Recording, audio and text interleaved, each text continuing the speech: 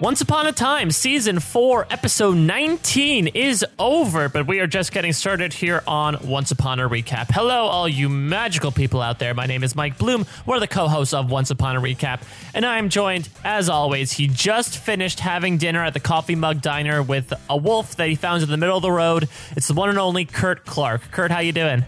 You know what, Mike? It's like I'm cursed. My whole life is darkness, and when you're around, things are brighter. That means we have to keep podcasting, right? That's the way it works. That's the way that it was fated to be.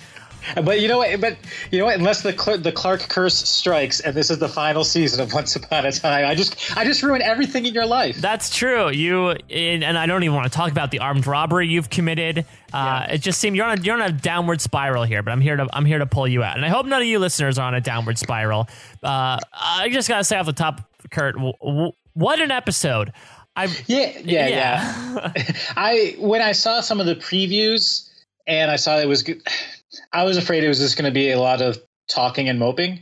But it tied a lot of things together, and throughout the episode, as I had questions, they were answered. I wasn't initially I thought it was just going to be a lot of Emma and Lily talking, like I said, and it was a lot more than that. And so I actually really ended up enjoying it. Yeah, they really compartmentalized that whole Emma-Lily thing. I thought that would be something that would have been carried out over like 2-3 episodes. And actually, I'll start here by issuing a correction / a clarification that I realized after we recorded last time. I think I said last time that this was like the fourth to last, or like there were 4 episodes left. And technically after this episode, there are 3 left. But they're counting the last 2 episodes together as the 2-parter, as like 2 separate episodes. So basically, we have 2 weeks until the finale. And I saw a thing on the 17th, the Sunday after that. There's some sort of like Billboard Music Awards or something. So I think that might be why they ended up kind of bumping things up a little bit. Yeah. So it's weird to think that like we are really careening into the finale here.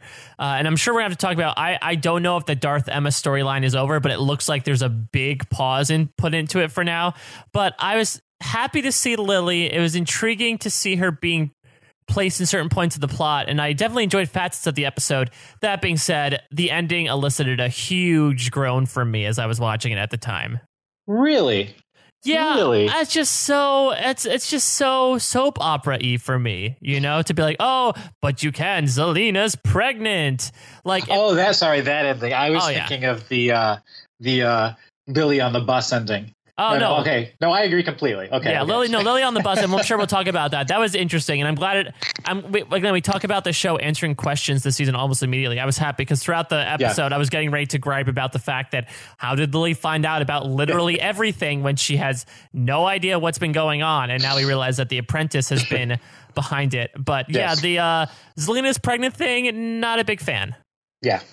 But we'll get to that. We'll get to that. Absolutely. Let's start off at the very top here, and the very top of the show, both chronologically as well as Kurt. One of your theories has officially been busted here on Kurt Clark Mythbusters. Because is this the theory that the Sorcerer's Apprentice is actually the sorcerer? Yes. I don't know if your theory. I don't know if anyone made the theory that the sorcerer is actually just a big ball of colored gas.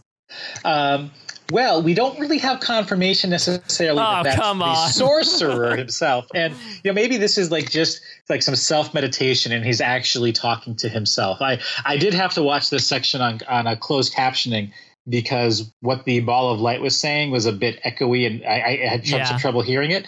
And I was like looking to see if it was labeled as like sorcerer : says this, and it wasn't. So until we see the equivalent of a certain puppy clad someone being lowered into a grave, I'm still going to hold on to this theory. Yeah, they had to definitely they should have turned down the reverb in that section as well. I know they wanted to have him kind of seem like the great and powerful Oz. Quick question about that scene too, because otherwise that scene was kind of run of the mill. I think the apprentice was just sort of recapping to the sorcerer what he had done to the author, which we had seen a few episodes ago. The chamber where the sorcerer was in, is that, because I remember we had seen that chamber before as well, but wasn't that also the place where the Dark One's dagger was, I think? I'm pretty sure there was a flashback scene way back in the beginning of season 4 where they like went down there and that's where the Dark One resided. Yeah, there was a scene in this chamber in the past, at least a subterranean chamber that looked a lot like this, and so I believe we have been here before. Yeah, I have to look up the name of because I'm pretty sure it was like the old dark one, and they showed like the new dark one kind of ascending to the throne of power almost. And yeah, it's a nice use of recurring scenery there. I think we still need more information about that whole mythology in general. I feel like we're getting very much into the Jacob Man in Black mythology of like, we're finding out pieces of it, but it's still very ubiquitous and very much like, oh, these guys are all powerful. This is what they do. They work against each other. So yeah. I think it's going to be a slow reveal, but I'm happy we got at least glimpses of this in this episode. And parts of it seemed a little bit, okay, like assuming that this is indeed the person that the Sorcerer's Apprentice reports to, there were a little bit of a kind of pay no attention to the man behind the curtain, Wizard of Oz behind the scenery sort of feel here for me. Only because I'm wondering if, again, down the road, either in the next couple episodes or perhaps season 5, if we're going to see some sort of reveal that there is, the person who was actually speaking through the ball of light was so-and-so. And I don't think it would be a character that we already know. It may be a familiar character from, fantasy story tales or mythology or something. So I'm curious if there's a deeper story behind the swirling lights. And I will say one more thing about this scene is that this is the first time, obviously this is the first scene in the episode, that they mention the idea of fate. And I feel like this episode, more than like any episode in a while and Once Upon a Time, talks specifically about fate. I know the idea has kind of been circulated around this arc, specifically with the talk of like happy endings. So, Kurt, how did you feel about this whole episode basically being focused around the theme of fate and specifically dealing with like the dual twin fates of Lily and Emma?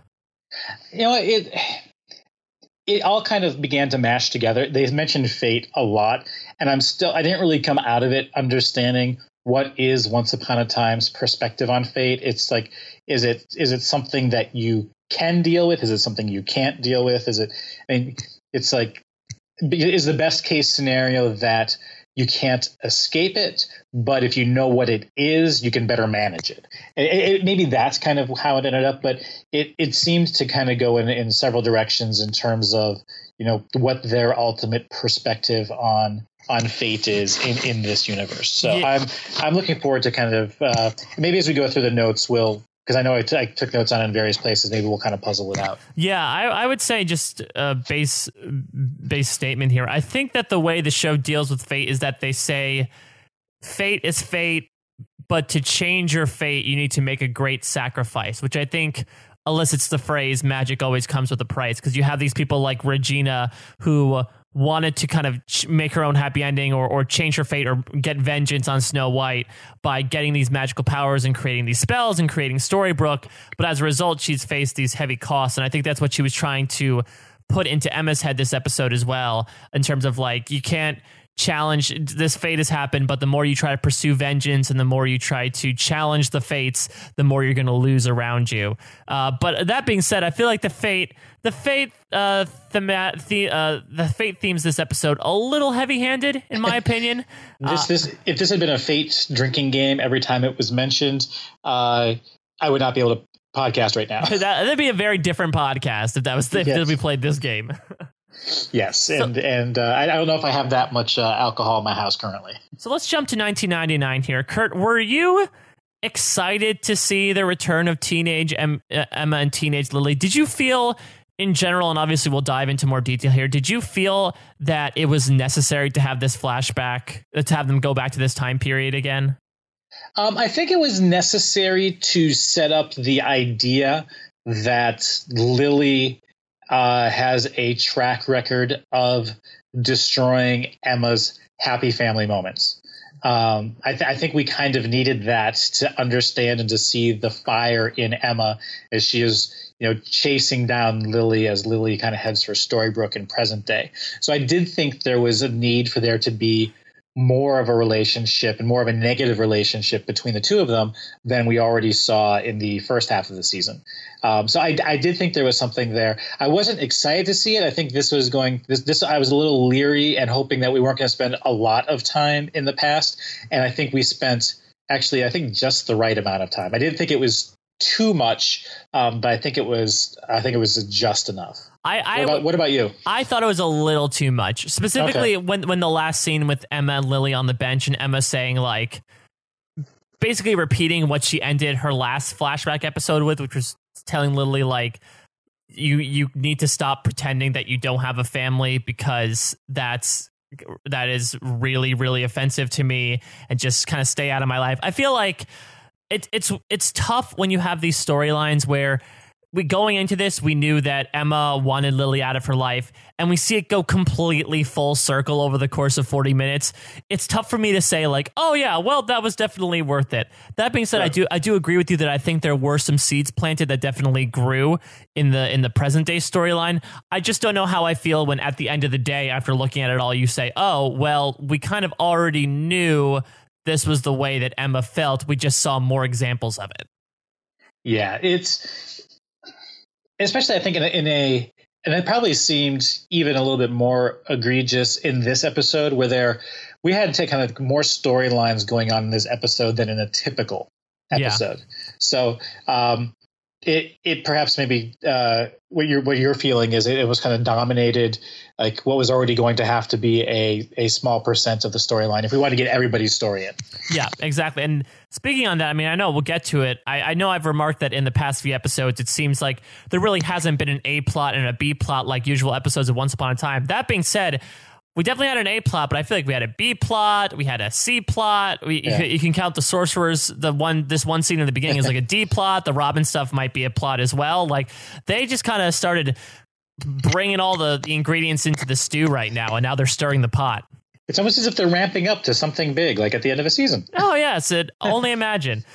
Yeah, and I think, and you know, again, if history repeats itself, we'll probably actually. I'm looking forward to / expecting there to be some major things wrapped up at the end of next week, and the 2-hour finale, maybe dealing with a few kind of kernels of things that were left over, but really probably getting into a lot of new stuff as we kind of end the season. Yeah, for that final episode. If I'll make base assumptions, I'll say that I think that the last 2 hours are going to be centric specifically on the author, because he really hasn't, for being this big MacGuffin, he really hasn't done anything. And so I think, you know, Gold is off doing his own stuff this episode, but I think the 2-hour episode is when he's really going to say, okay, let's use the author. And I think all this Robin stuff, all this Lily stuff, you know, maybe stuff with the Charmings will all be kind of wrapped up in some way, shape, or form next week. But then let's not bury the lead too much. Let's stay here in Minnesota. So Emma is in a foster house, super white bread foster house. They have a chore wheel. They have, you know, they have KFC for dinner because they're going on. It's Mr. Clucks. Oh, Mr. Clucks. Oh yeah, because that's they had a cluckety cluck day. Yep. So did you get this reference, Kurt? By the way, that this house was like Norman Rockwell grew up in this place. I'm not an art connoisseur, so I didn't know about the childhood stylings of Norman Rockwell. Norman Rockwell is like, if you kind of think of like the old magazines of the Saturday Evening Post and kind of the cover art there, where it always shows kind of the stereotypical idealized life in Midwest / kind of Northeastern America. Norman Rockwell had all of the kind of the classical trappings of classical family life. Okay. From the early to middle part of the 20th century. So it was just kind of just a reference to the perfect family setting, and it looked like that perfect family setting looks like it just exploded all over this household. So Lily knows her art history then. Apparently, she's everything else is horrible to her. So at least she got the art history part of the fates. I wouldn't doubt if she's an art thief too. Maybe she just got it from true. that. How do you know about Norman Rockwell? Well, I have this painting that I stole in my boyfriend's house. Yeah. So Emma finds Lily hiding out in the garage and Lily basically is that friend that's like, I just need help. I need to help until I get up on my feet. And Emma is very reluctant to take her in, but her hand is sort of forced here when her foster father comes in, and she has to introduce her. And so she has Lily over. We have some chatter here, and Lily lies about how Emma and her know each other. And it's clear at this point that we'll see a theme for the next few scenes in this flashback, which is that Emma is trying to says she has a good thing going, and basically admonishes Lily for kind of effing it up for her. Pretty much. It's well, first of all, it seems like Lily is lying almost to some extent to protect Emma. Like, she doesn't want to drop the bomb that, oh, we know each other because I met you while, I was helping you steal Pop-Tarts, and, we both actually have this kind of juvenile, track record behind us. I'm surprised that none of that was, at least some of Emma's run-ins with the law, I'm surprised that was never revealed to the current foster parents. Yeah, but wouldn't that be on her? Wouldn't she have like some sort of record that from the group home that would show? Yeah, you would think so. I'm not an expert in in social work, but as we see later, they easily find it just by asking. Yeah, or it seems like So it seems like that's something that would have potentially come up. Either it was sealed and should never have been revealed, or it should have been revealed right from the beginning. That's a pretty shoddy group home service, by the way, to be like, oh yeah, you're specifically asking us if the child you brought in had criminal past. Oh yeah, well now you're mentioning it. She did steal some stuff, and she's been on the run since. Yeah, at the very least, you think that, I don't know how long Emma's been here, but it seems like as you kind of grow. I could see a moment potentially being played out where Emma is, confiding and having a deep talk with her foster mom and says, this is something I feel that you should know, but, I did used to steal and I've turned myself around. I mean, I could see some of that potentially having come out, but apparently it didn't. Yeah, exactly. And there's a nice little twist here at the end of the first scene where Emma and Lily are kind of off whispering in the corner, where the TV happens to be on and they show footage of an armed robbery at, I don't know if it was a convenience store or anything, but it turns out that one of the robbers is Lily. So it turns out that as much as Lily's talking about how, she needs to get back on her feet and she's okay, Lily has officially broken bad. Yeah. And I did find it was kind of funny that it took place at a Tom Thumb convenience store. Oh, was that it? Yeah, and Tom Thumb being kind of a character from Fairy Tales as well. So that was a nice little, maybe, I don't know if it was intentional or not, but a nice little potential Easter egg there. Yeah. So as Lily is there to displace the blame onto her boyfriend, who we never meet, so I have no idea if this boyfriend actually exists, since Lily is kind of a pathological liar at this point. But Lily convinces Emma to go to where her boyfriend's house and steal a necklace that was given to her by her birth mother. And then after that, Emma can give her as much money as she needs to just, piss off and never see her again. So, yeah, when this first happened, Kurt, were you suspecting foul play here? I actually wasn't. I was kind of going along with. I did find it a little odd that, for instance, Lily says she doesn't. The last person she wants to see right now is her boyfriend, and so I was like, okay. I thought that maybe Lily and Emma would have gone there together, but when it turns out Emma was doing it herself, I was like, oh, okay, maybe that's a little odd. But I didn't think that Lily was up to anything. Until you mentioned it just now, I never suspected that there wasn't a boyfriend. I mean, the fact that there were two armed robbers makes me suspect that there potentially was. And actually, because I was wondering if we were actually going to see the boyfriend or if that was going to be a potential character.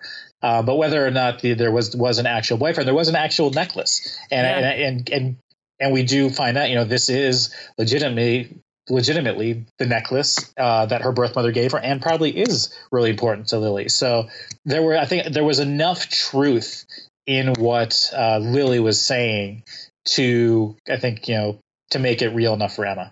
Yeah, I would say the one thing that kind of ticked me off, not necessarily that it was Emma was going to be deceived by Lily and Lily was going to rob the foster home, but I thought it was going to be Lily had set up a trap for Emma where like Emma was going to go there and like, I don't know, her boyfriend would like leap out and kidnap her or something. You know, I thought it was something she would do with her boyfriend, but Emma also got very lucky that her boyfriend was out. I don't know. The boyfriend sort of reminded me of like Vic from Orphan Black. This was a little, it kind of became a little bit like Chekhov's boyfriend, except we never end up actually seeing him. Chekhov's boyfriend, a little known Chekhov play. Yes. So Emma sneaks into the house. By the way, the boyfriend's house looks like a crack den, right? Like it's super, like you talking about messy houses, but this has like graffiti on the walls and like.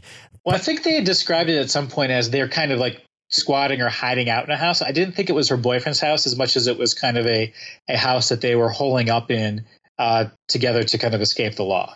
Yeah, it just looked, I mean, even for like an abandoned house, it just looked like a wreck, but like an artistic wreck. Like, oh, I'll put the paisley on the couch and I'm going to put the stripes on the walls. So I don't know what crack dens usually look like, but that's what I assume they look like. So she finds the necklace, which has a crescent moon on it. So Lily currently has like 2 of the 8 symbols of Lucky Charms in her possession.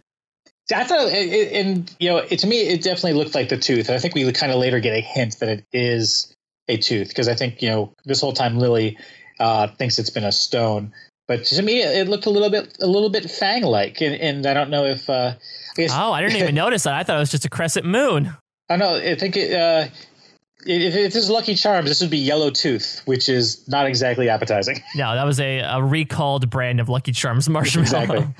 A tooth, potentially a talon, but it seemed claw-like or so something that was meant to puncture in the process of taking somebody's life is kind of how I looked at it. Mm-hmm. So Emma comes back to her foster house. She sneaks in only to find her parents waiting up for her. We initially think this is the TGIF stereotypical moment of saying like, Emma, why did you disobey us and sneak out? But no, it turns out that Lily, while Emma was gone, snuck into the parents' den and stole all of their vacation money and ran away. Yeah, this I was like, oh, Lily. Yeah, it's kind of tough to like Lily this episode, I'll be honest. Specifically, like, even though she has this whole kind of woe is me, I've been doomed to a bad fate since the start type of mentality, it's still tough to see her do things like this. And I think from that point on, the moment that she reveals that, or the parents reveal that, that Lily stole their vacation money, I don't know how they knew it was necessarily Lily unless they saw her. Yeah, it could have been one of those bratty sons for all they know. Yeah, it wouldn't put it past Lily to make sure that they knew that it was her, given how things kind of turn out, and we see what we hear at Lily's motivations. But at the moment that it's revealed that the vacation money was stolen, I mean, Emma comes completely clean. Like, no, I went to get her necklace, and I knew that she had robbed that grocery store, although she doesn't clarify to them that she didn't know that she robbed the grocery store until after she'd already had her Mr. Cluck's chicken. It sounded like the parents thought that Lily showed up and Emma knew that she was a wanted criminal, but allowed her to stay for dinner anyway. Yeah, I was going to say, it's kind of the dad's fault, because the dad did interrupt them before Emma wasn't even going to say, why don't you stay? And the dad was like, oh, here's your friend. Why don't you come in and come into my house? So really, you could have to put part of the blame on the dad here. I didn't even want her to stay, Dad. You invited her and made it awkward for me to say no. Yeah, and we talk about, I don't know if this is fake, but there's such a deluge of bad information here in terms of Lily stole the money. By the way, we called your social worker, and I know you guys lied about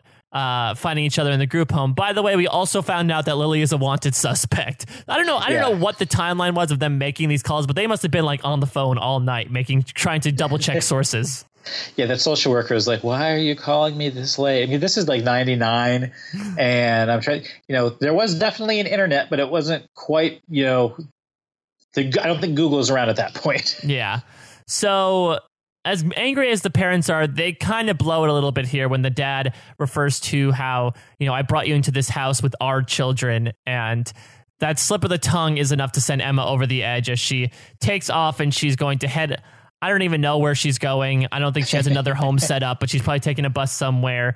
Of course, Lily, being that friend, sneaks in and is like, hey, buddy, what's going on? Here's some money. Let's run away and do what we want. But Emma is officially done with her. And this is where Lily kind of goes into this whole diatribe about how, you know, I try to do good things, but it all blows up in my face. And, you know, things are brighter. It's all darkness, but things are brighter when you're around. But Emma is not having it. No, I'm done helping you. I'm better off. You know, we're both better off alone, I think, is kind of what Emma's perspective is. And she's just like, get out of my life. Stay the hell away from me. Yeah. And I mean, I can't necessarily disagree with young Emma at this point. I mean, considering the two examples we've seen, where the first one was that Lily deceived her and says she was her friend and basically dangles this idea of having parents in front of her, which is something Emma always wanted, and throws it away. And then in the second instance, where Emma begrudgingly brings her back into her trust again, only to steal the only vacation money that Emma would ever have. It's just like, I don't even give you strikes, Lily. You're already out, in my opinion. Yeah. Although, you know, it's camping not all it's cracked up to be. Yeah, I've never been camping either, so I'll take your word for it. Yeah, growing up in Michigan is definitely one of those things where I'm good at it, but seldom enjoy it. So Lily hops on a bus to Pittsburgh, assumingly. I don't know. We don't know where Emma goes. I guess maybe does she end up going to Lowell, Massachusetts at that point? I'm not sure what the timeline is, but Lily's on a bus to Pittsburgh, and just like any random bus ride you take, you'll have older crazy people talking to you. But this older crazy person actually has good information for her because it is the Sorcerer's Apprentice. Yeah, and I think, you know, throughout this episode, or I think we'll get to it when we talk about the other kind of the main storyline in present day. You know, throughout this, we learn that, you know, Lily is not completely naive about Storybrooke and what's going on there. And throughout the episode, I've been wondering, okay, so the big question for me was, who told Lily about everything Storybrooke related? Yeah, and we get the reveal here. It was the Sorcerer's Apprentice, and I was not expecting the Sorcerer's Apprentice. Yeah, I wasn't either, or at least I wasn't expecting him to come right out and say, like, I'm going to tell you everything. You know, yeah. I would think it would be a much more like veiled thing of the apprentice watching her from afar for a while and then revealing the information gradually, because we're not going to see the scene where the apprentice tells her, like, look, you are the daughter of one of the most powerful sorceresses in this enchanted realm, and you were sent here because Snow White and Prince Charming made a deal to prevent their child from going dark. You know, we saw Emma deal with that enough in season 1. They even lampshaded that this episode, but he seemed to start throwing everything out on the table, which is, I'd say, gauge the waters a little bit first, apprentice. Remember, you're not in your home realm. People will not react the same way as they would in the Enchanted Forest. But I think here, I mean, she's kind of a little bit of a captive audience. I mean, she doesn't really have anywhere to go. But I think it's also the sort of thing where if it's not a pre-existing relationship, it's going to be hard to kind of continue to feed this information to her over time without being a stalker and potentially getting a restraining order thrown against you. At least, you know, Emma was kind of stuck in Storybrooke and Henrywood, and things were kind of released to her over the course of the entire first season. I think this was kind of you know what, we have to shock and awe you with this information, so I'm going to do so. And I think that's what the Sorcerer's Apprentice, I think that's what his modus operandi was here too. Yeah. Basically, you know what, you're not going anywhere. I'm going to dump everything on you. And I mean, he knew enough about her to at least get her interested. Like, he knew that her name was Lily. And then he knew that the necklace was from her mother. But you know, he reveals to her that, you know, it isn't a stone like you thought it was, but it did belong to your mother. I think that's why I thought it was some sort of like fang. No, that makes tooth sense. Or claw. Yeah, I was expecting it to be like the other half of a rattle or something, but yeah, but you know, I don't know if we're going to get any more of the relationship between Lily and the Sorcerer's Apprentice, or if we're supposed to kind of fill in the gaps and yada yada yada it, so that, and fast forward, you know, 15 years and she knows everything. Yeah, so but it's somehow worked. My question though is, what was the apprentice's end goal with Lily? Did he want Lily to go to Storybrooke and get her revenge, or did he just want to provide her with information? Because I mean, the apprentice, when we first and sort of last saw him, was in Storybrooke, and he had that scroll that they even used in this episode, where if you read it, you're in Storybrooke. So I was wondering, like, if he really had that plan all along, why didn't he just, like, I don't know, I forget which way, I don't forget whether Ingrid had the scroll or not when she entered Storybrooke, but like, if he has it, why don't you just like give it to Lily, FedEx it to Lily. And so Lily and say, hey, Lily, here's where Storybrooke is. Come here and do what you want to. Or do you think he was just more like, FYI, here's what's happening. Bye. Well, I think if he did, then at the time, it isn't until now that her mom is in Storybrooke.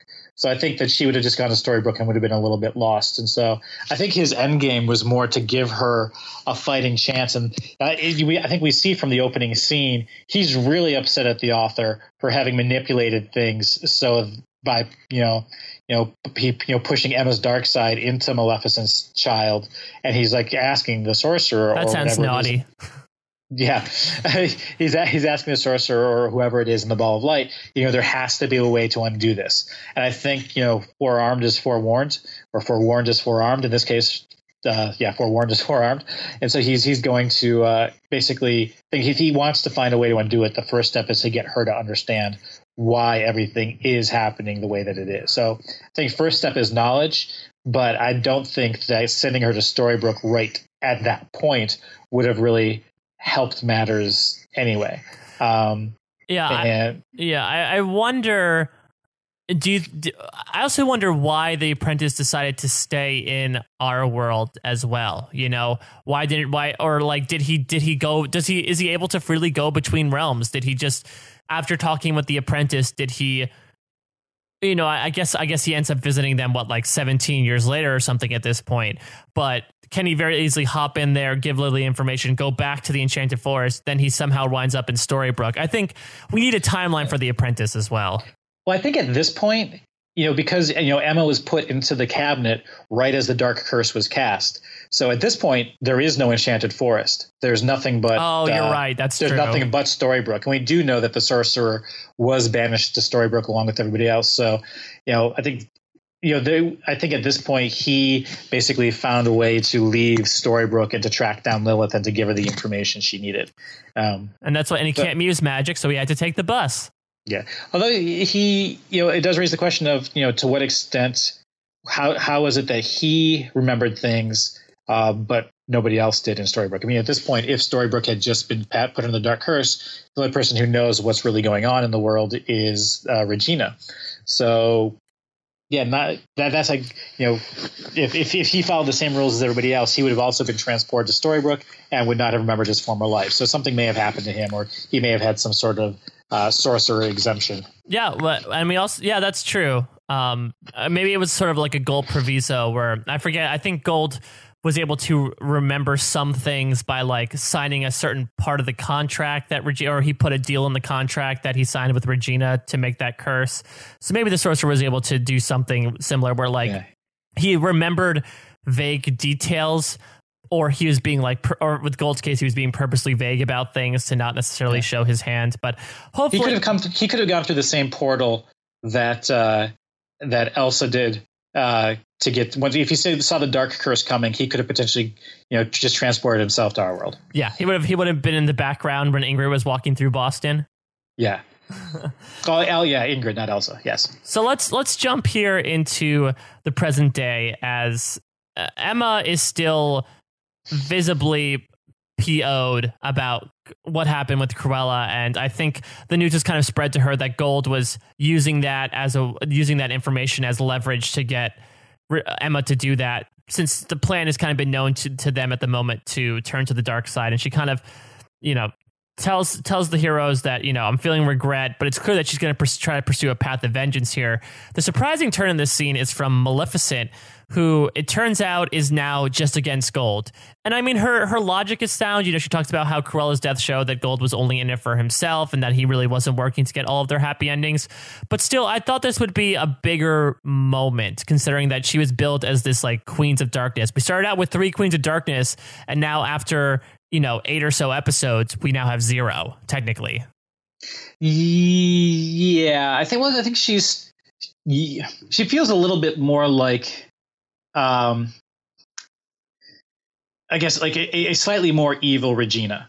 So I think she's still a Queen of Darkness, but she just isn't. She's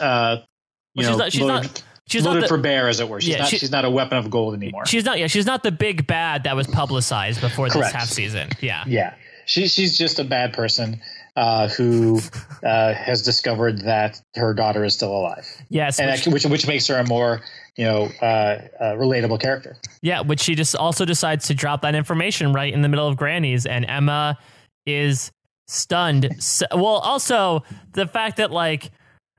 Theoretically, I think outside of a scripted setting, if Maleficent said, "Oh yeah, I have a daughter that was raised in Minnesota and her name is Lily," there could be like 100 Lilies that existed in Minnesota at that time. But Emma's like, "No, it must be this one Lily that I conveniently met to the mimeograph machine." You know what? I actually buy that. I completely buy it. Just given how many coincidences are in this world, I know you kind of caveat that, but I think in terms of like. Yeah, it's a pretty distinct name, and so she's like, I knew a Lilith. Given just how things have happened in my life these past 4 seasons, I'm pretty sure that this is who it was, and she kind of verifies it. Did you enjoy? I think this is the first time we've seen a mimeograph machine on Once Upon a Time, right? Nobody else has been looking up old newspaper articles. Microfiche, yeah. Microfiche, yes. Yeah, it's. I'm surprised that she didn't. I mean, we do have internet in this day and age. I'm surprised she didn't remember that it's a very vague sense of technology. Remember, some people have flip phones, some people have iPhones. That's true. The computers in the. I'm wondering if she was in the.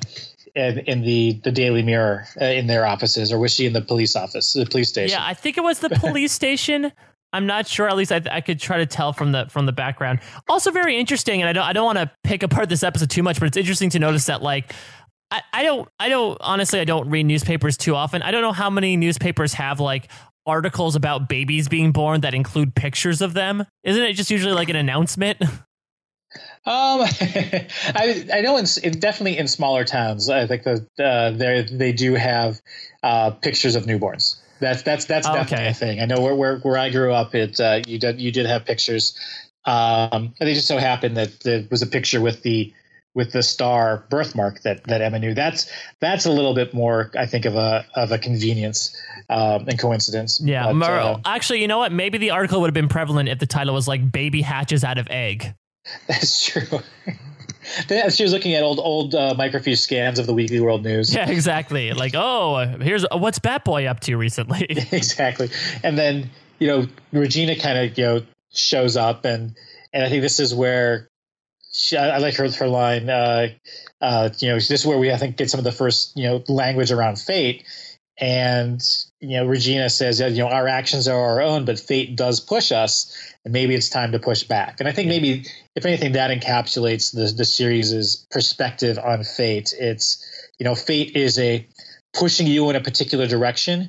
You still have the freedom to make the actions that you will, and sometimes those actions can be pushing against fate. And it's work, and it doesn't always work, and it is tough, but it's something that you can potentially push back against. Yeah, I really, really enjoyed the Emma Regina pairing. I really enjoyed the pairing in general. We got glimpses of it last story arc where, or even I think it was end of season 3 when Regina was trying to teach Emma how to use her magic. But I enjoyed it specifically in this episode because it's kind of like Regina telling Emma, like, use me as a cautionary tale.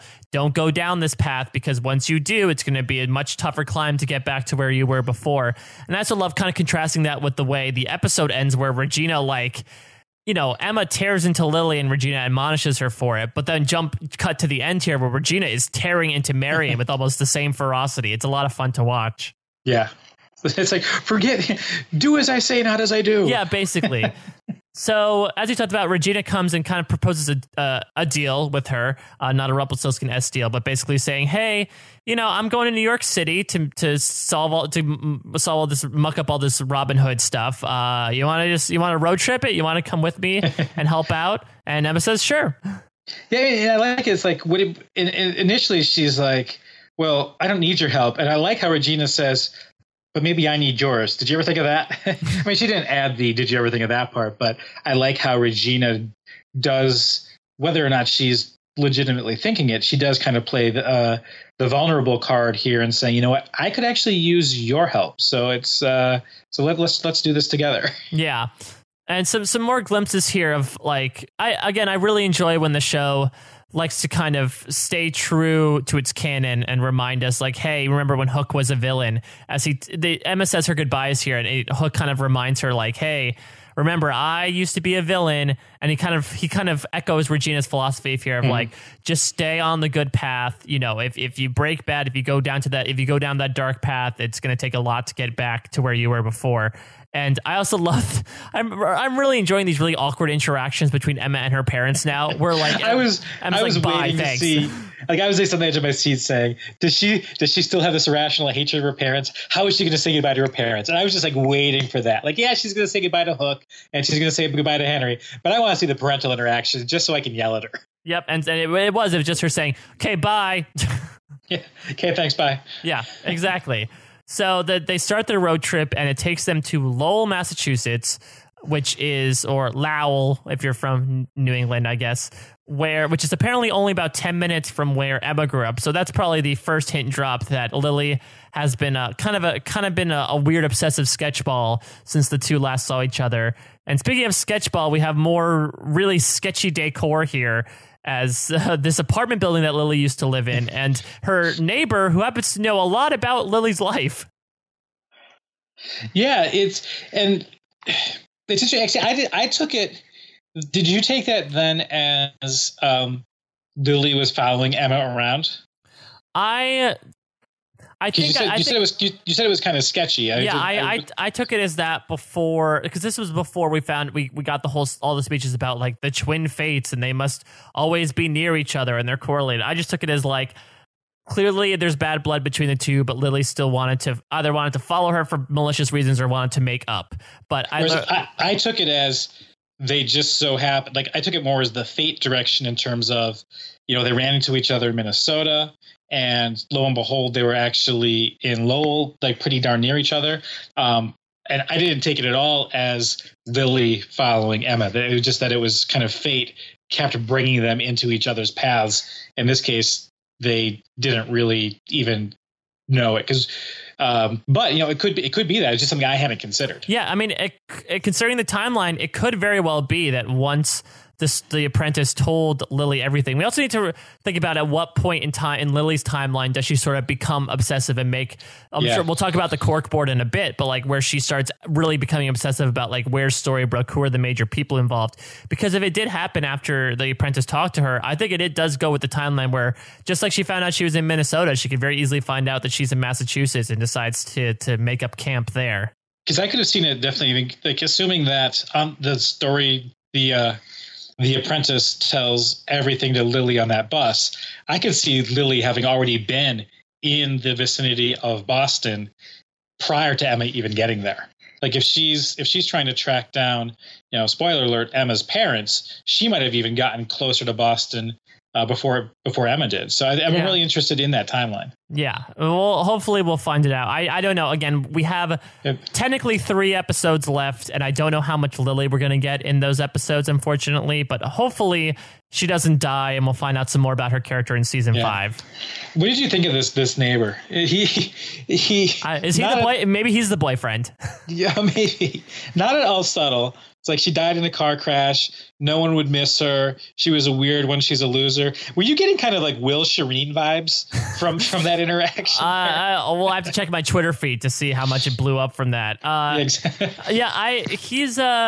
He's interesting. And I mean, I love these devices. I enjoy expository neighbor almost as I enjoy expository cop or expository judge of being like, yeah, well, Lily, she died. She died in a car accident 2 years ago. She used to be a loner, you know, really kept to herself, didn't really talk to anybody. It's like, wow, you are a handy source of information for someone who really didn't like her. But the point where like these people are looking for her obviously for a reason, and I don't think you just drop on these people looking for her the fact that nobody would have missed her anyway. Especially since she's dead. Yeah, exactly. I think a little bit of more tact there. Explanatory neighbor. Yeah, it's expository neighbor. Do you think that? Can we go with explanatory? I can't pronounce the other word. Do you think it was well deserved that Emma was about to knock him out cold? No. She has super strength too in those moments.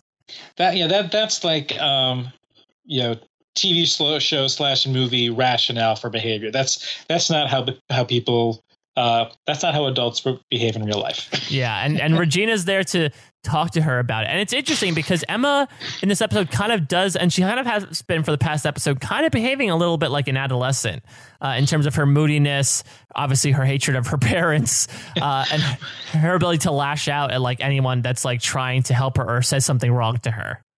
Yeah, I mean, we got it a little bit in the last episode, even when, Regina says, "Stop acting like a 10-year-old." Yeah. Basically, though, I mean, Regina has a lot of experience with 10-year-olds, so that means Regina will now create another curse because Emma said something wrong to her. Yeah. If I was behaving like a 10-year-old, then you would hate me for the rest of my life. Yeah, like you did your other 10-year-old. You don't have a good track record with 10-year-olds at this point. So yeah, Regina kind of admonishes Emma here in the car for lashing out at her, but Emma is starting to kind of really start to feel the burden of trying to take the weight of the world upon her shoulders here. I think what we kind of haven't glanced upon when talking about once Emma found out about everything with what her parents did is that she is now feeling personally responsible for everything that's happened to Lily. And I mean, as much as we kind of make fun of this storyline and the way Emma's behaving, that is a pretty weighty guilt to feel that like someone's life has been down the crap hole because of something somebody did for you. Yeah, maybe it's because I've never been in that situation. I'm having a hard time finding it to be reasonable. I mean, if anything, it's your parents should be feeling guilty about it. And, I guess you look at it from the perspective of, I'm very fortunate in my life, but that's directly because somebody else's life was made worse. I guess I could, looking from that, putting it into that light, I guess I can see it a bit more. Yeah. So it is a little bit more. If I put it like that, then I can kind of see where she's coming from. Yeah, it's like a more banal version of that movie, like The Button, I think it was, where somebody gave you a button, and if you pressed it, you got like $1 billion, but someone died. It's sort of like, well, how much pleasure can you take when you know it's at the sacrifice of someone's pain? Yeah, but again, even in that instance, you're taking a direct action, whereas Emma has taken no direct action. It's something her parents did. Yeah. So it's, I don't know, but you frame it of, I'm fortunate because someone is, but because of that, somebody else is less fortunate. Just framing it in that simple manner, I guess I can see it, but let it go. To quote the first half of the season. That's the first half of the season, Kurt. You have to quote Cruella de Vil now. You poor unfortunate soul. There we go. So sad, but true. So we see a nice little flashback here to season 1 here, Kurt, and I'm glad they brought it up because I honestly would not have got it at all, and now I don't feel silly that she points out that the wolf came to them the first time that she tried to leave Storybrooke, but that wasn't Ruby, right? It was just a wolf that showed up. You know what? I'm going to pretend it was Ruby because it would explain what has potentially happened to Ruby. She just turned into a wolf. Granny. Yeah. And, maybe, and she's working, maybe she works on the off shifts at that diner. We know Ruby has diner experience. So maybe it is Ruby. Yeah. Well, I totally, and this is my total like crackpot theory. I totally thought when I saw the wolf at first, I'm like, oh my God, Lily's a werewolf. I thought maybe at some point it was Lily, but I didn't connect Lily equals wolf with werewolf, which should have been that would be the shortest path between those 2 points. So I don't know why I didn't think that. Maybe I did think, maybe Lily's a shifter. There we go. She's gonna hang out with Sam Merlot. Speaking of diners, they end up getting a flat tire going along with this idea of fate, and so they're fated to go to the Coffee Mug Diner where they're served by a woman with Lily's birthmark named Starla. Now, first off, I have to say, Kurt, when Expository Neighbor said that Lily's dead, did you I know you didn't pursue promotional materials before this episode. Did you actually think she was dead? No, because I didn't pursue promotional materials, but I did see some promos, and so I figured, no, she wasn't dead. Yeah, I mean that would also be a pretty big letdown of like, oh, we're gonna see Lily, Lily. Oh, she's dead. Well, which given just the course of how these things go, I don't think anybody. I would be surprised. Let us know in the comments if you actually thought Lily was dead even if you especially if you hadn't seen any promotional materials. I'm thinking that the writers had to have known that nobody would actually think that Lily was dead when she has been so prominent in the flashbacks this episode. They wonder why they didn't just keep it simply with, you know what, she moved away and no one's heard from her in years or something. Yeah. I don't think. Yeah, but you know what, Emma and Regina have no reason to believe that she's not dead. So you know, maybe that got them off the track, and that's what was needed. And here's the second thing. Lily, I know you've been living on the wrong side of the tracks all your life, and I apologize to anyone out there named Starla, but Starla is kind of a stripper name, Kurt. It kind of is. Or else I was expecting her to have a sister named Myrna, and I'm not sure how much of an Amazing Race fan you are. Level 5, Starla. Yeah, exactly. Starla and Myrna. Or Myrna and Shmyrna. Yeah. and before people write in, I know her name was Sharla, not Starla. I was just but that's where I first went was, you know, Starla. Blow your whistle, Starla.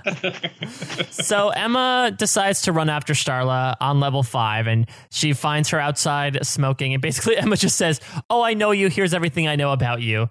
And Starla does come clean that she is indeed Lily, and she says, you know, I got in trouble a couple years ago, faked my death. Surprisingly, did not become a lumberjack like people who have been faking their death as of recent.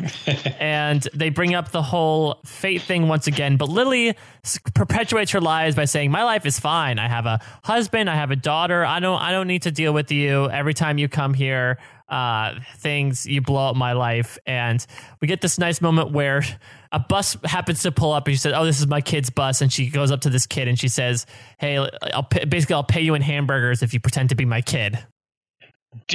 Done. I'm 25 and I would still do that. It's boom. I think I'd be more likely to take it. Absolutely. But Emma is not taking the bait at all, because obviously, which makes sense because she knows, specifically looking back on the flashback, she knows what Lily can do. Yeah. And I was wondering, I even had in my notes initially, wait a minute, like her lie detector's not going off. And then sure enough, we learned that her lie detector did go off. Maybe it only goes off outside of Storybrooke. Yeah, maybe the magic interferes with it. Yeah, exactly. Like you can only have one power at a time, Emma. You're like Peter Petrelli. Yeah, nice. The one small issue I had at the beginning of this was like, you know, Emma goes, "Your name is Lily," and how did you know that? It's like, I think the first response would be, "It's me, Emma," versus, "You showed me that birthmark in Hopkins, Minnesota, blah, blah, blah, blah, bearing the lead, blah, blah, blah, blah. It's me, Emma." Or she even say it's me, Emma. Well, even if she's a new person, you should introduce yourself with your name first. Yeah, especially if you already know their name. Yeah. Their real name. Their non-stripper name. Yeah, exactly. That's funny. You know how there's that game where it's like you can figure out what your stripper name is by putting together like your middle name and the first street you grew up on. Do strippers have a game where they can figure out what their regular name is? So we have to take give yourself the most mundane name possible. Yeah, just a thought. How about like the name of your first boyfriend or something? Yeah, exactly. So Emma is on the case, and they show up to Lily's apartment only to find that, yes, there is no daughter, there's no husband, but they find something even creepier than Lily lying. They find this giant cork board with possible locations for Storybrooke circled on it. They have pictures of a young Emma, and I thought this was a really nice touch, like fairy tale pictures, like stained glass pictures of like Prince Charming and Snow White, because she obviously doesn't know what they look like, but it's clear that Lily was on this conspiracy to get to Storybrooke. Yeah, and I really liked this. And this was one of those things where I was going along like at the exact same speed as the characters and as the plot was, because I was thinking the same thing. Like, it's going to take the moment that Emma voices, it's going to take a while to convince her of Storybrooke. I'm thinking the same thing. I'm like, wait, but what if? And then sure enough, boom, you know, Regina says, might not take us that long to explain everything to her. And you see like the kind of conspiracy theory, you know, corkboard job on the wall. And I'm wondering like how often she had to call in the Sorcerer's Apprentice to help her fact check. Like, did I get this right? Yeah. Just remind me, when you were talking about how Snow White shares a heart with Prince Charming now. Can you explain that to me again? I kind of got lost in those episodes. This actually looks exactly like the chart that I had during the middle of our season 3 rewatch. Like, this is pretty much what it looked like down to a T, even with the pictures of stained glass. Is there something? I had this up on my wall and consulted it as we podcasted about season 3. Is there something you need to tell us, Kurt? Have you been in the vicinity of Lowell, Massachusetts recently? Not recently, no. Not recently. Good. But, you know, as short-lived as the progress is, they find out that Lily has, I don't know if she was hiding or something when they pulled up, but she stole the bug that happened to have the scroll inside, which would mean that if Lily made it to Storybrooke, she could basically get through Storybrooke, no problem. So they pursue in a hot rod, and it's clear that Emma is 100% tunnel vision set on revenge at the moment. Yeah, it's you know, I don't know who Sylvia was and why they took her car, but because I think that's what the license plate said. So weird. The license plate was a vanity plate that said Sylvia. So maybe that was I thought at first that it was Starla's car, Lily's car, but it said Sylvia. So maybe that's another one of her pseudonyms. Maybe it was a neighbor's car. But this was a bit of an intense little car chase here, and some expert. I guess she probably kind of got these skills down from her Bond enforcement days. This is totally like Emma pulls like a Dom Toretto move from the Fast and the Furious, where she like pulls in front and swerves the car around 180 to stop her head on. It was pretty badass, and Once Upon a Time is not known for its car chase scenes, so good on you. I think that might be the understatement of the season. Once Upon a Time is not known for its car chase scenes. Yes, I think we should. That should be like the title quote now on the Wikipedia page. Exactly. So there's also, before the car chase scene kind of comes to a head, there's actually an interesting comparison here where Regina is once again admonishing Emma, saying, please don't go out in this path of revenge. But Emma kind of interestingly compares it to the Zelena stuff. And we'll see that again later on at the end of the episode, where she says, like, listen, I don't understand what, you are pursuing Zelena kind of for, and granted, I'm not in love with she doesn't have someone I love at this point, but you're kind of after revenge as well. So it's interesting to kind of draw these parallels between the stories. It's not too often that we're able to do this. And so it's cool to have like two of these main characters actually pointed out on the show. And I think, and shortly right after she kind of mentions that, she also says, we're in the real world now. There are no heroes. There are no villains. They're just real people with real problems, which is kind of like another interesting take on it. Yeah, I really, again, I love the Shades of Grey. All 50 of them. All 50 of them, and I'm happy that Emma pointed that out too, because this series has been so much about like, we're the heroes, we should win in the end. So I'm happy that Emma pointed out by saying, no, that's not true. Yeah, we're the villains and we don't get a happy ending ever. Yeah, exactly. So once Emma catches up to Lily, we get, again, Once Upon a Time is also not really known for its fist fights, but we got a load of it. I don't know if they brought in Justin Lin from the Fast and the Furious franchise to direct just like 10 minutes of this episode, but it almost seemed like it. Yeah, it was an interesting, moment between the two of them, and the part where Emma catches up and confronts Lily with how everything, how, and Lily says, does it matter? I'm sitting here going, yes, it completely matters. That's what I want to know. Yeah, that's the big question I have, and later we do get it answered. But she says that your parents, yes, I'm PO'd at them. They had a say at this, and then I get into Storybrooke, and things just kind of explode from there, almost literally, in terms of the headlights of the car. Well, that's a moment I wanted to talk about, because when Lily punched Emma in the face, there's a thunderclap and the headlights explode. Is that a reaction from Emma? Because I thought for a second, does Lily have magical powers that we don't know about? Well, it happened almost like right after Lily kind of confronts Emma with the quote unquote fact that, what are you going to do without magic? Which is interesting because it also shows that in her studies and in her research, she does know that Emma is the savior and that Emma has these magical powers. And so I almost took it to mean more of I saw it as something that was triggered by almost in response to Lily saying to Emma, you don't have magic powers. And this was kind of are we so sure about that? So I took it as something that was kind of stemming from Emma's emotions. Interesting then, because if that's the case, then like you said, Emma's there might be a fact that some magic might not be only allowed within the boundaries of Storybrooke. Maybe with some people like Emma, she's able to utilize her powers outside of the town. Maybe there's a mermaid hiding behind a tree and she was causing everybody to fight amongst themselves, and that was causing the lightning storm. We saw that before. That's true. Maybe this is all the doing of a hidden evil mermaid. Yes, I think we talked about Dragon Age magic before as the kind of answer to everything. I feel like, a mermaid did it could be the other answer that we give. Yes.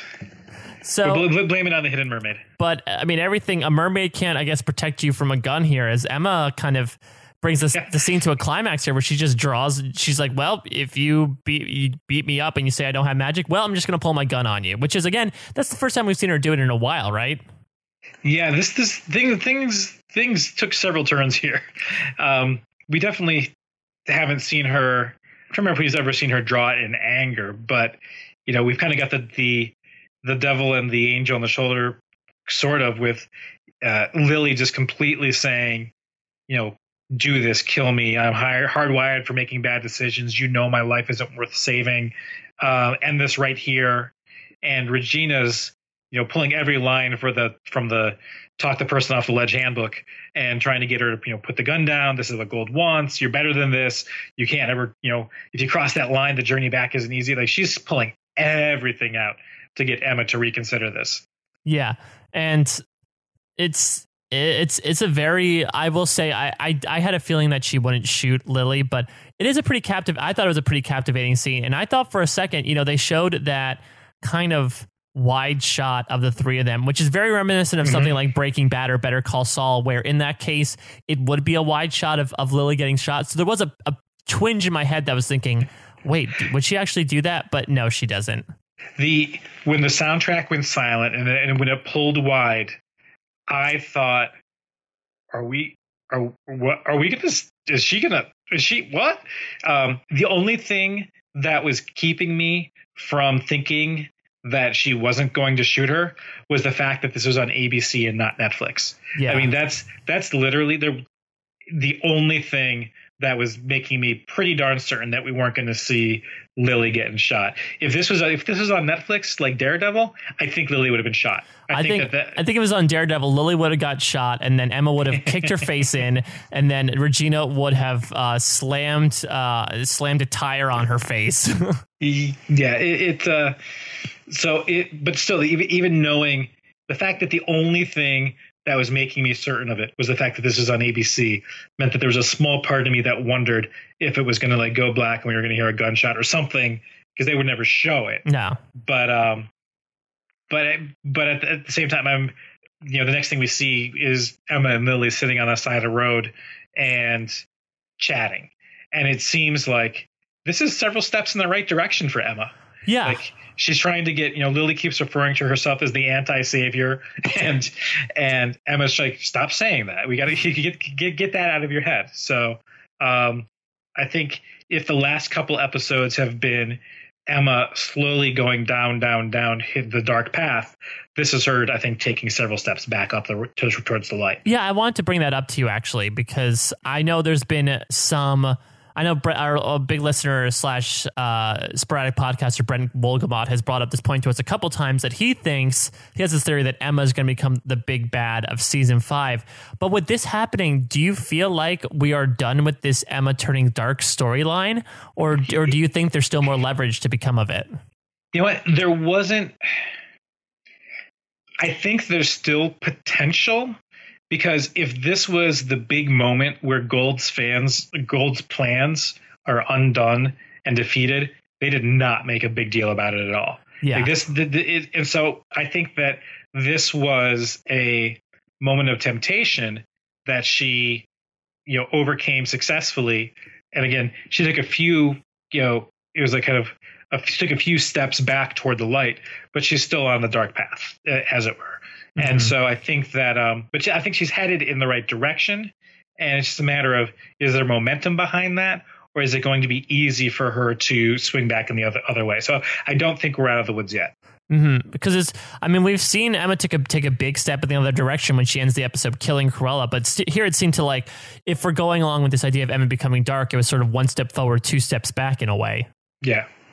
I think if Gold was watching this all unfold, I think he'd be like, well, that didn't work, but I've got this and this opportunity lined up. Yeah. Do we want to jump into this NYC scene, or do you want to save that for the end?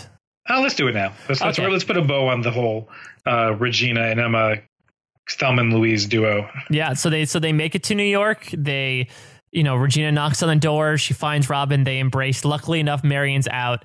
It's enough time for Regina to spill to Robin basically everything in one muddled run-on sentence. Understandably, and as we predicted, Robin does not believe it whatsoever. And this scene just confused me for a lot of reasons, Kurt, because the first big thing where I sort of raised my eyebrows was when Marion comes in and she's like, she does the thing that you think they would do by saying, like, what are you talking about? You're crazy. Well, before we get to that, I actually went into this scene thinking, you know what? Glamour spell, that's not really Robin, that's Marion. And they're revealing everything that they know to the person that they don't want to know that they know. And so I went into this whole thing. I'm watching this whole thing through this lens of, that's not really Robin. That's not really Robin. And the moment Marion walks in, I'm like, what? And so I kind of overthought things myself. And I don't know, again, if any other listeners out there thought that Robin was actually Zelena. I'm curious, because I was completely thinking that that Robin was going to suddenly transform into Zelena, and we'd be like, dope, and you'll never guess where Robin is. But no, Marion does come in, and that's when I'm like, yeah, Regina really wasn't making things too clear. Like, she could have, however the sorcerer convinced Lily that everything was going on, like, Regina needed to take notes from him in terms of succinctness and, tell him what you're going to tell him. Tell him what you told him. Like classic presenter, 101. Exactly. So as much as, we had this whole typical thing of Mary and Robin saying, like, what are you talking about? Oh, you're ridiculous, Regina, get out of here. As much as I was going to be frustrated for, like, great, they went all the way there for nothing. I don't know how I like Zelena just being like, oh, actually, wait, you're right. I am actually Zelena. Also, I did not expect that. Yeah, she had absolutely no reason to do that. For as brief, well, unless she knew how Robin was going to react based on the next bit of news, as brief as this scene was, I think I completely got everything wrong about this scene. I thought for certain, well, Marion's I thought maybe there was like a spell cast over Robin, and we weren't going to find that out until after Emma and Lily and Regina got kicked out. I like how Lily's just standing there drinking this all in. It's like, what just happened? Who are you people? And like Lily's like, what just happened, Emma? Well, that's magic. And Lily's like, oh, okay. I have been reading about this. I'll see you later. But yeah, now she reveals herself, and do you want to get through this? The reveal? Robin has this grim, dour look on his face, and Regina asks, why can't you go? And I initially thought that, like you alluded to before, it might be I thought he was going to say, oh, well, I fell in love with her, and because of the spell, that means I can't leave. But no, it's just because Zelena is pregnant. And I've done this before, but I do not like this. My first response was, and this makes listeners, you may think I'm a really bad person for this. My first response was, no, you can still leave her. Yeah, I mean, I honestly thought that too. Like, only on this type, like if Once Upon a Time was on any other type of network besides a family-oriented one, Robin Hood would be like, I know this goes against my code and everything, and this sucks, but you know what? You deceived me. I'm leaving. Only in this type of show would he be like, no, I must stay with her. This was officially entrapment. It's like, yes, it is your kid and you can still be involved with it, but it does not mean that you have to stay there in New York with the person who who killed your previous wife. Yes, and yes. Gosh. So yeah, this, out of the entire fourth season, and I didn't think much about it at the time, but I know that you kind of expressed your displeasure to me prior to us recording.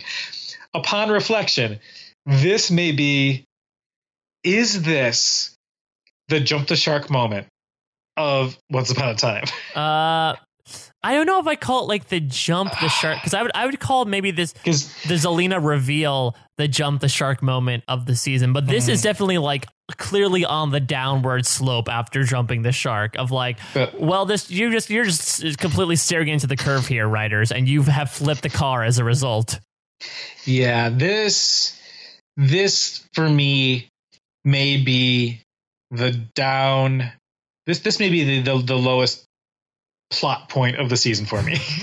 I was fine. And this is coming. I was fine with Zelena coming back. I liked Zelena as a character, but I think you had said prior to the show, this is like 80s soap opera twist. Yeah, it definitely is. And I agree completely with your assessment of that. It's something you would see on like One Life to Live of like, you can't leave Carolyn because Carolyn is pregnant. And you can feel like the orchestra stings that would come behind that announcement. I'm just hoping that she gives birth to like a flying monkey, and then Robin's like, wait a minute. And she's like, oh, so there was another guy. Yeah. Oh, it was Walsh. We got lonely in New York. Yeah. Yeah. So I again, 3 episodes left. I have no idea how much they're going to encroach this. It might be, like you said, it might be done next episode, but I really have no idea what they're going to do with this. But I really hope they've kind of biffed the landing at this point, but I don't hope they I hope they don't like break their ankles in the process trying to stick this landing. Yeah. And not to, when you have a character that's pregnant on ABC, just like Henry is not going to be shot at some point, we are going to see Zelena give birth. That I 99.9% sure that if she is actually pregnant, there is going to be a Zelena birth. And I don't think that Zelena birth is going to happen this season. No. So I think, we're almost definitely going to see more of that. And probably not until the fall. Yeah, and so I wonder now, will Zelena become like a member of the main cast? I mean, I know she was brought back in the first place because the writers enjoyed really writing for her. Do you think they're going to say, hey, Rebecca Mader, come on board for season 5? Yeah, I think yes. I don't know if I'd say main cast. I think I think that's a loose term anyway. But I think she may be back for like part of next season. Mm-hmm. I don't think it'll be the whole thing. So let's talk a little bit about these a bunch of different little things that were happening. What else is going on in Storybrooke? Because I mean, in Storybrooke itself, there was a good amount going on. I mean, the main thing here is the gold stuff. But first, we need to point out, I know some people responded to our podcast last week by saying, wait, this is Once Upon a Time. I don't think Cruella's dead. I didn't think Cruella. I left the episode not entirely convinced Cruella was dead. And I believe it was Jessica Frey brought up a good point that in a previous episode, Anna fell from a pretty similar height when they were in the Enchanted Forest, and she turned out to be fine, but apparently it was enough to kill Cruella. Maybe because it was the force of the blast, but Cruella is 100% definitely dead. Or at the very least, we can say she's buried in the ground. If she is, we talk about jumping the shark moment. If Cruella comes back as a zombie, that is the jumping the shark moment. I was thinking more buried alive. Apollo lies. Yeah, it's but I think apart from some really, really twisted fan fiction, I think we all just want to and need to accept at this point that Cruella de Vil has died. Yeah, which again makes me excited the way this show is going a little dark, but now they're going back towards the light in more ways than one. So Gold is not as dismayed about this, A, because Cruella was kind of a pawn, but B, he feels like Emma is turning towards the path of darkness. And you get this really weird shot in the beginning where like they're standing in the graveyard and they just look across and you see Emma just staring daggers at them from across the way. Yeah, and actually, if somebody could, let us know, and I don't know if you know, I had to rewind it twice, Mike. There are 3 people at the graveside. There were, but then it only cut to 2 of them, Isaac and Gold. So I had no idea who the third person was either. I was going to point that out too. Yeah, and I didn't know if it was just because it looked like they were at the point where they were actually literally like lowering Cruella into the ground. So maybe it was just, generic, gravekeeper. But if it was like a named person, like maybe there's an eighth dwarf named Gravy. Yeah, I don't know. Who's the story? Really unfortunate name. Does he enjoy gravy as well? Yes, he covers both Graves and Gravy. Yeah, who is the Storybrooke Undertaker? I guess we never find that out because not too many people die in the show. Maybe it's kind of like a do-it-yourself sort of thing. Yeah, no. So if anybody knows who that was, I thought at first it was David. Like in terms of like the color that they're wearing, just the general build as they were hunched over. But it looked like they were kneeling at the graveside. But yeah, maybe just somebody who's helping with someone we shouldn't really necessarily worry about. But I'm glad I was the person who noticed that there were 3 people there. And so I want to question a little bit about Gold's plan here too, because there's this other scene where they're in the car and Isaac's saying like, why are you letting them go? And Gold says, well, their latest mission will darken her heart. Did Gold predict this whole thing with Lily, or did he just surmise that by them going to New York? Does Gold even know about the plan to get Lily? I don't know if he does. I'm sure that he'd be here's the thing. I think he knows that they're going to New York to save Robin. Mm-hmm. And again, I don't think he has a problem with that. I think we saw outside the hospital 2 episodes ago where he's telling Robin Hood that he knows who his true love is and he should pursue it. So it seems like he's fine with. I don't see why Gold would have an issue with Regina going and warning Robin.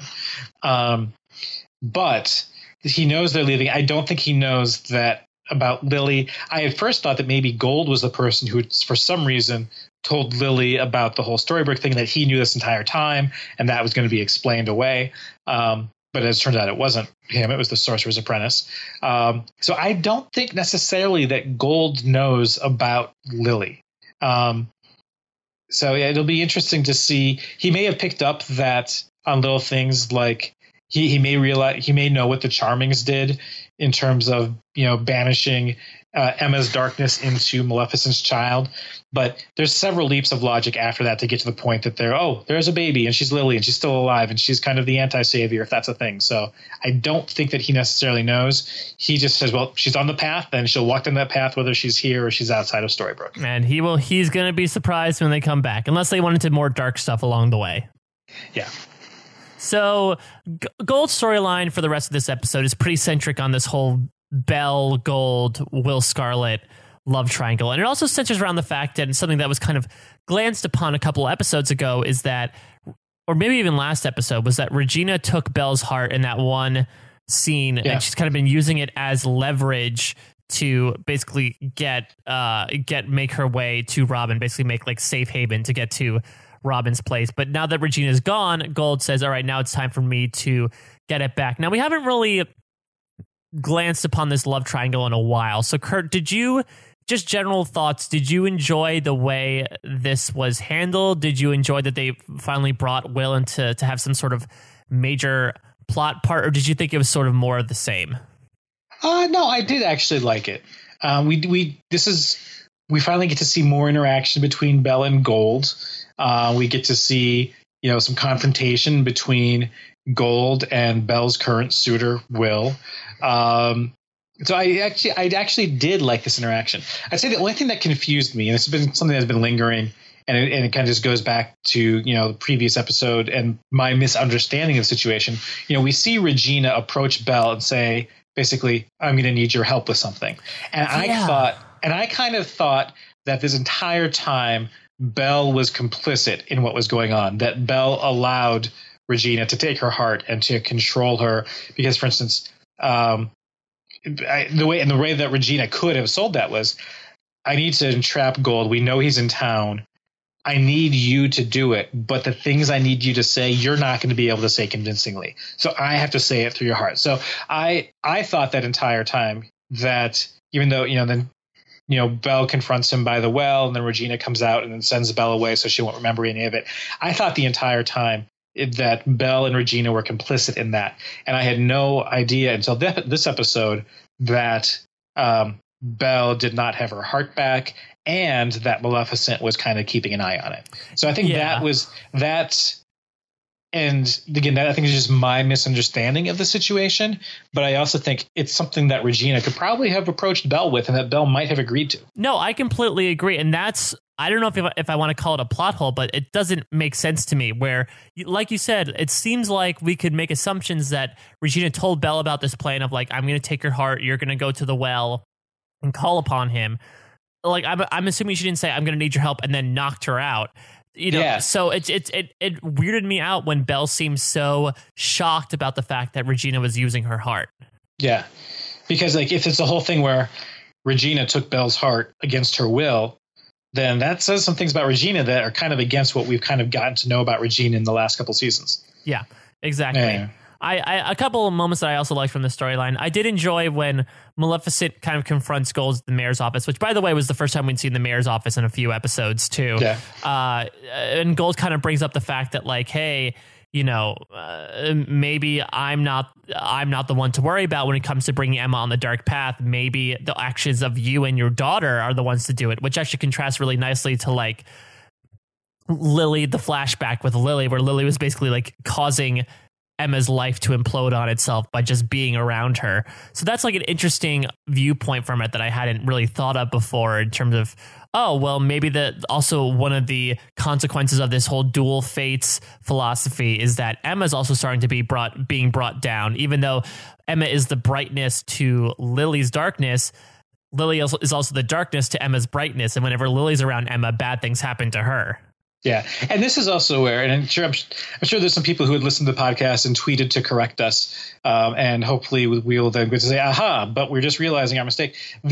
At this point, we do realize here that Gold does know that they are going to get Maleficent's daughter, Lily, and bring her back to Storybrooke. Yes. I think we were wondering earlier if he just thinks does he even know about Lily? But yeah. Yeah, he does, because you know they're having a conversation about it right here, and she, at least at the very least, she explains to him, they're bringing my daughter back, and once that's done, I'll be happy and Emma will be fine. And Gold's like, well, did you ever think that Lily may be the one that's keeping her on the dark path? And so so Gold does know that is a thing that is happening, and does not seem all that concerned about it. Yeah, absolutely.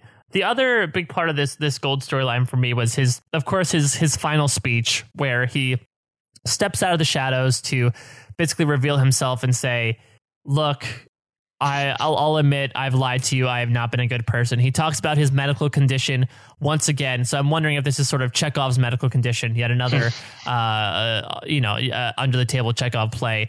And I wonder if this will really come to fruition, or if he's just kind of using this as leverage. But he basically in this scene says, all right, we're officially done. We'll take care of you. Goodbye. Did you get a sense of closure from this scene, or do you feel like there's still things to be plumbed here in this storyline? I did actually get a sense of closure from it. I doubt that the storyline is over. I don't think it's ever going to be so simple as, and then Belle and Gold are done forever. But I didn't get any sort of lingering suspicion or feeling that, but there's another shoe that still has to drop. So I think that this was kind of nicely tied up in a bow. But I think it's just, one book in the saga that is going to probably still continue to be Belle and Gold. Yeah. And so specifically, I think there was a little bit of an open end there with that look that she gave him after he left, where like she had this very longing look where you're like, oh man, I feel sorry for you, Will, because despite him grabbing her hand, she is totally not over him. Yeah. But this is one of the few times where we ever see Gold willingly and volunteered to do something altruistic without getting something back in return. Like he said, if I have ever felt anything for you at any point, I need to, even though my heart is almost all black now, I do need to start treating you right. And I'm doing this by returning your heart, and I'm returning, but will protect it. And then he just kind of unceremoniously shoves it in. Yeah. Like Will's like, whoa, what are you doing to my girlfriend? Do you also think that Rumpelstiltskin or Gold is kind of making amends here? Like, do you think these are what he feels are going to be his final words to Belle, considering that as he keeps talking about, he's he'll be unable to, it's not like he's dying, but he'll be unable to love soon and his heart will be completely black. So does he feel like I need to say something to her now while I still have love in my heart? I'm not completely sure, because it's kind of two things. On the one hand, he knows that his heart is, black and almost all gone. But on the other hand, he still seems to have utter confidence in his plan to use the author to get the happy ending he desires. So I'm not sure how those two things really can really actually do reconcile one another. Mm-hmm. Mm-hmm. So the other kind of other little storyline that we got was this one scene where the Charmings go see Maleficent in the mayor's office and kind of try to apologize to her. Was there anything that you could really glean from this scene, or do you think it was just a little throw in to get Ginnifer Goodwin and Josh Dallas something to do for the episode? I mean, if anything, the only thing it really did was at least it helps kind of underline and punctuate and bold and italicize the fact that Maleficent's not the one that they need to apologize to. It's her daughter, and her daughter's on the way back to Storybrooke. Yeah, they'll get the chance to do so soon. They will likely get the chance to do so soon. And hopefully it's one of those situations where, if Emma is indeed kind of pulled a little bit further down the darker path just by being in proximity to Lily, hopefully Lily's pulled a little bit into the light by being around Emma. And so hopefully she doesn't show up to Storybrooke completely bent on vengeance. A lot of people are going to get punched in the face. There's going to be a lot of face punching.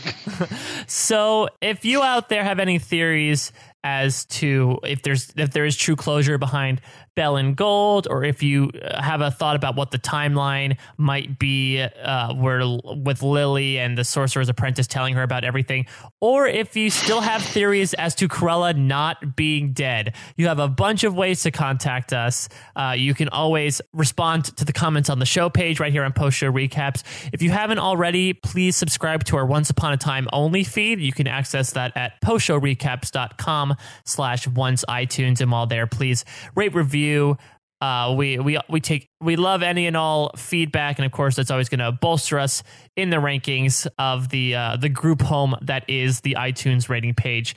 Of course, you can also always reach out to us on Twitter. Kurt, how can people find you on Twitter? I am at Kurt Clark on Twitter with 2 C's. And I am at a Mike Bloom type on Twitter. But of course, while you're listening to this, please make sure you check out all the other stuff going on Post Show Recaps. Daredevil coverage has just finished, as has Justify. But of course, coverage is recurring on Game of Thrones. I just did a session with Jessica Leitz on Orphan Black a few hours ago. SNL will be coming back next week. Seinfeld is ongoing. We're reaching the spring months, and so the podcasts are blooming around us in a way.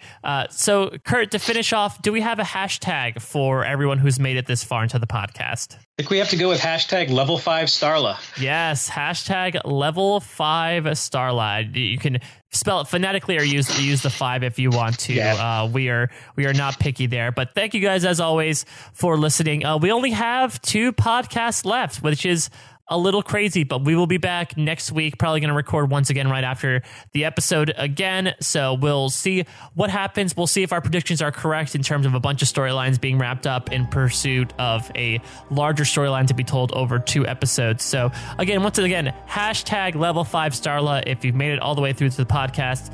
Thanks again for listening. And remember, never have your sketchy boyfriend decorate your squatter apartment. Take care, everyone. Bye-bye.